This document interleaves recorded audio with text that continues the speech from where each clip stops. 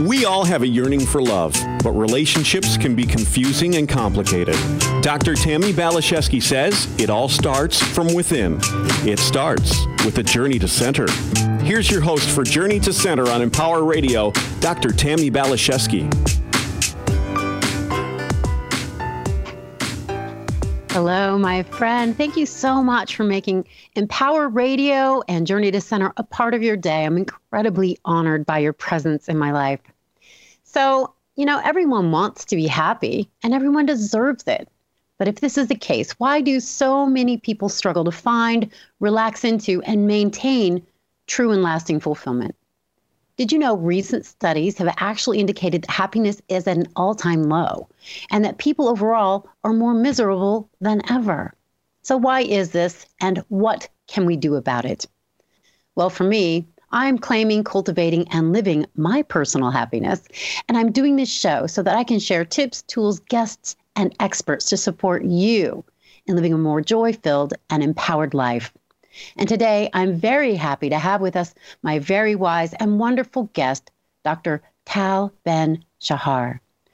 Dr. Ben-Sharhar is a graduate and lecturer at Harvard University and created the very popular positive psychology course, which was actually the most successful course in Harvard's history. For the last 15 years, he's taught leadership, happiness, and mindfulness to audiences around the world. He's the co-founder of the Happiness Studies Academy and the author of 6 books, including the international bestsellers Being Happy and Happier, which have been translated into more than 25 languages. Today, we're going to talk about his newest book, Shortcuts to Happiness, Life-Changing Lessons from My Barber. So, Dr. Ben-Sharhar, thank you so much for saying yes to this conversation today. Thank you, Tammy. So I just finished reading your book and I loved it a lot. It was just a really beautiful, I think, testament to your relationship and friendship with your barber. Can you tell me a little bit about why you decided to write this book? Sure. So, for the past 25, 30 years, I've been exploring the field of happiness and mostly through academia. So reading research, attending lectures, speaking with experts, drawing on fMRIs and PET scans. And then about 3-4 years ago, I went to my barber again, and this was just before boarding a flight. I was exhausted, really didn't feel like getting on another flight. And I went in, and 20 minutes later, I come out, not just looking better, but feeling better. And I thought to myself, wow, this is a trend because Avi, my barber, has had this effect on me as well as on others. And I thought to myself, why don't I deviate from my normal path, which is drawing on academic research, and see what wisdom I can reflect on and write about from my barber.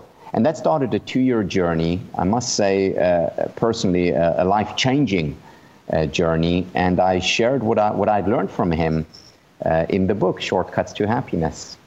It's so interesting. And, just reading the book, and I read a lot of books, it definitely felt like a heartfelt project for you. He sounds like a very heartfelt man. So you say he changed the trajectory of your life. So how is this? You went from academia to this. What was the difference, and how has this changed you? Yeah, so in many ways, one of the ways is that usually when I write, or when I used to write, I was very serious, austere, stern even, and everyone do not disturb. Whereas when I was writing this book about Avi, I actually couldn't stop smiling and sometimes laughing. So it was a real labor of joy for me. So this is one thing. And the other thing is that I've become much more aware of the wisdom that resides all around us, and specifically in our relationships. Yes. And I think that is such a good point, and I'm glad you brought it up. The reason I do this show, it started under the umbrella of relationships, but it really has evolved.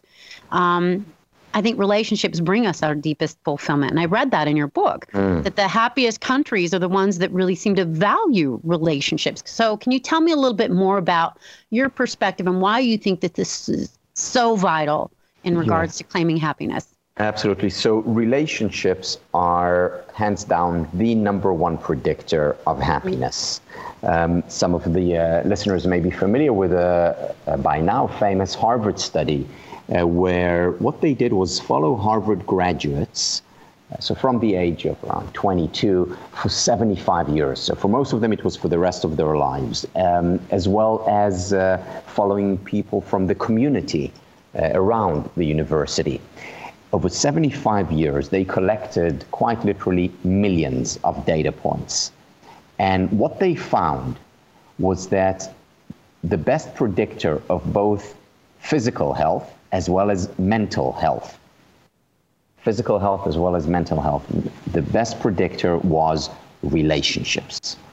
The interesting thing is it didn't really matter what kind of relationships, meaning for some people it was a romantic relationship that they enjoyed for many years. For others, it was friendships. For others, it was professional or family relationships. It didn't matter. But for the people who were healthiest and happiest, they were likely to have intimate, close, real, genuine, authentic relationships. Mm-hmm.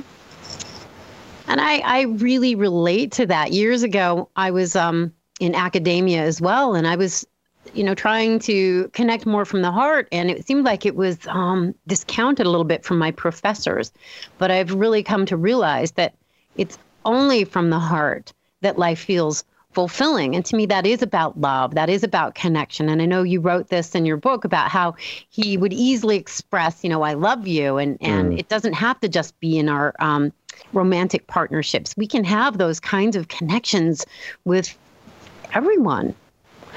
Yeah, so it's absolutely right. And what I did with each of the chapters was I connected it to research that I was familiar with or looked at. And specifically, I remember you just brought that up, and this was maybe 3 years ago, but I remember it as if it was yesterday when we had a conversation, and then I left the salon, and he said, "Tal, I love you." Mm-hmm. And I felt so embarrassed because, I've said I love you to, my wife and children, and here, my barber is telling me that he loves me. And I went home and I thought about A, why I felt awkward, and B, what's the deep meaning of love? And I thought about the research of Barbara Fredrickson. She's a professor at UNC, and she wrote a wonderful book called Love 2.0. Yes. And in it, she describes the physiology of love. And what she shows is that we experience love. The physiological reaction of love is the feeling of what she calls positivity resonance. Positivity resonance. Mm-hmm. Specifically, what she means by that is, for example, let's say, I walk down the street and a person comes, walks next to me, and suddenly both of us see, a cute puppy. And then we look at each other and smile. This is positivity resonance. Now, her argument, what she shows through her research, is that this is the physiological equivalent of love. We experience it when we love our child, and we experience it when it's romantic love, to different degrees, of course. However, the physiological response is the same. It's of the same ilk, of the same kind. And therefore, we can experience love even towards a stranger when we experience positivity resonance. And I thought, wow, so Avi is right, because we both laughed together and we smiled together and we experienced love. And I must say I've been a lot more open about my feelings about love. And it's not just the words. I actually feel like the emotion is coming up more often, because the bar isn't so high. I don't exclude these feelings that come on a daily basis even. Oh, I love hearing this. And to me, it's about just really melting the walls around our hearts and being able to live more from that vulnerable posture. And it's not necessarily normal or natural. And I think it probably is more challenging for men as a gender overall. I couldn't agree more. And I love the words that you use, melding those walls, because there are walls and we put up walls, and these walls don't exist initially. Yes, we put them up later on in life when we start to protect ourselves, and we're afraid of being vulnerable, because if I tell someone, I love you, and I don't hear it back, then what? Then it hurts. Then how am I going to feel? What are they going to think? Whereas we miss the point, because perhaps the most important part of happiness is not being loved, but loving. So we have to start with the loving. The rest will follow suit. I just got goosebumps, because I think that is so true. It is not the love we get, but the love we give that brings us that feeling of joy. And I think when we're in really loving relationship with ourselves, if other people don't reflect it back to us, we don't take it so personally, which is, I think, self-doubt and questioning our lovability is probably one of the biggest and most painful experiences that we have. But if we can heal that, we can show up as a more loving force in our lives and continue to ripple it out, which, that's bringing heaven to earth. Exactly right. So I'd like to talk a little bit more about just how we can cultivate more happiness in our lives. You talk about giving ourselves permission to be human. Let's talk about that. Yeah, that's a big one for me, and I think for many people. So the idea of the permission to be human is the following. It's that in order to bring in happiness into our lives, we first need to allow in unhappiness. And I'd like to share a story, an anecdote, something I experienced when I first taught a class on positive psychology, and I was having lunch in one of the Harvard undergraduate dorms, and a student came over and said, "Tal, can I join you?" And I said, "Sure." So he comes and sits down and says, "Tal, I hear you're teaching a class on happiness."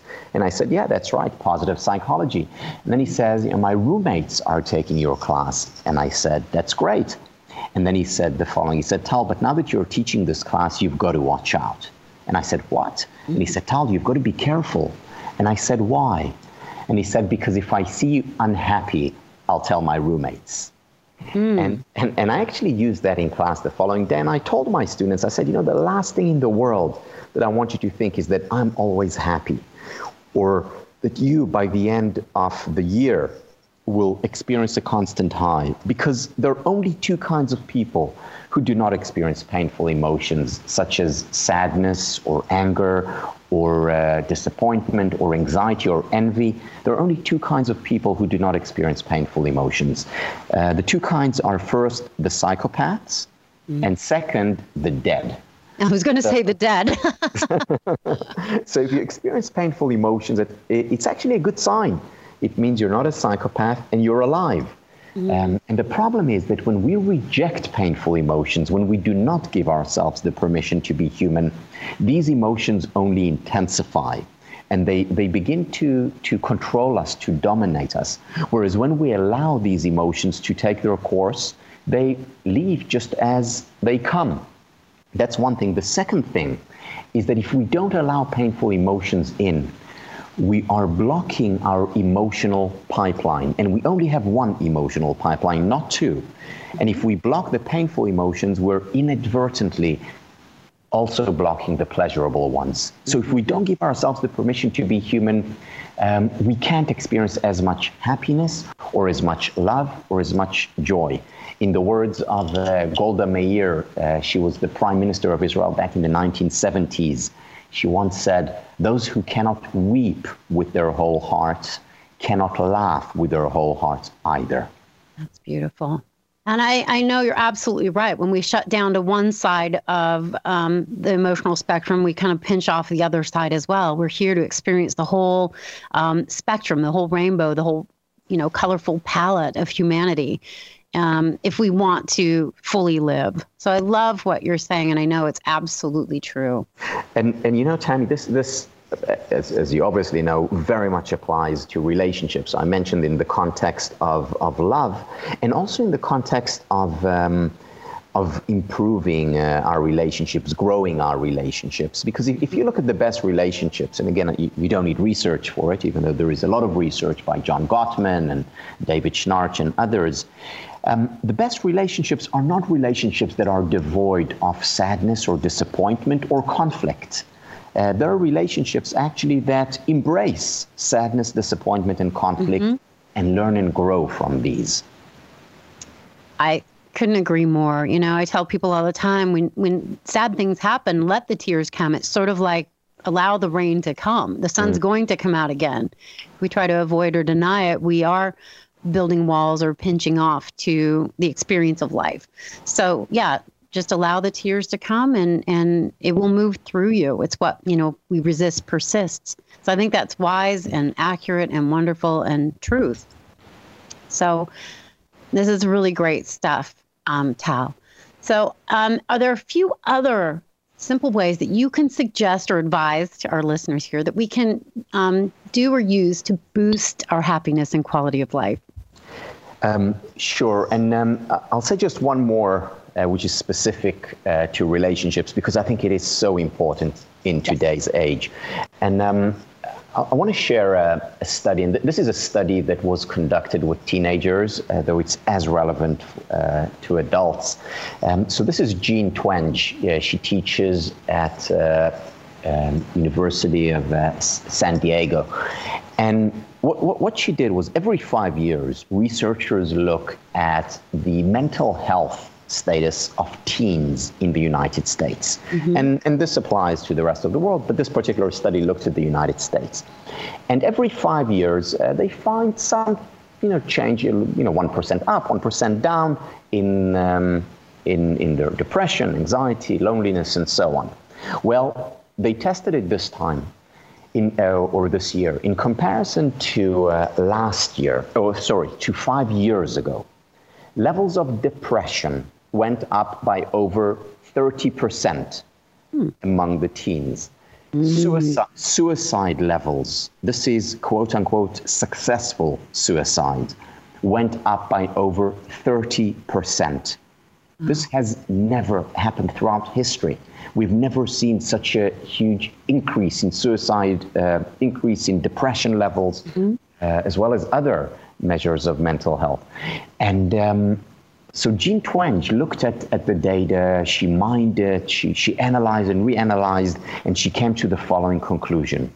She said the one reason that we identified for this radical and troubling and tragic change is, and I quote, the ascendance of the smartphone. The ascendance of the smartphone. And you see the ascendance of the smartphone affecting the mental health of adults as well, affecting the quality of relationships as well. And it's the smartphone and it's technology in general.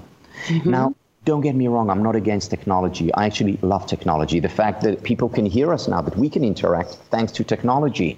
Now, I just met my best friend from when we were 12 years old. We hadn't seen each other for 35 years because our parents moved countries.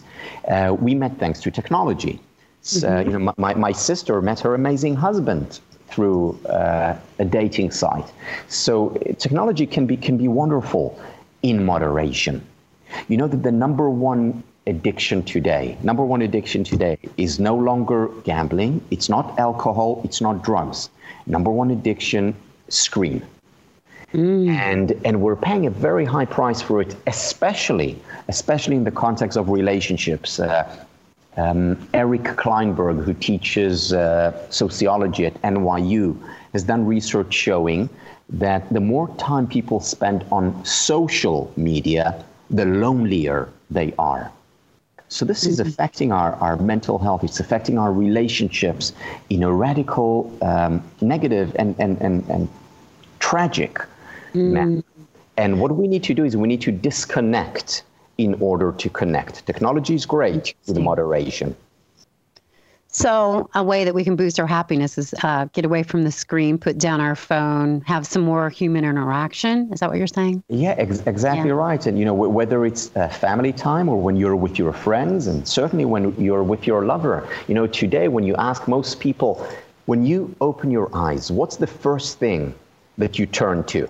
The answer is not I turn to my lovely partner next to me or to meditation. I turn to my cell phone. This is what people do first thing in the morning. We need to keep it away.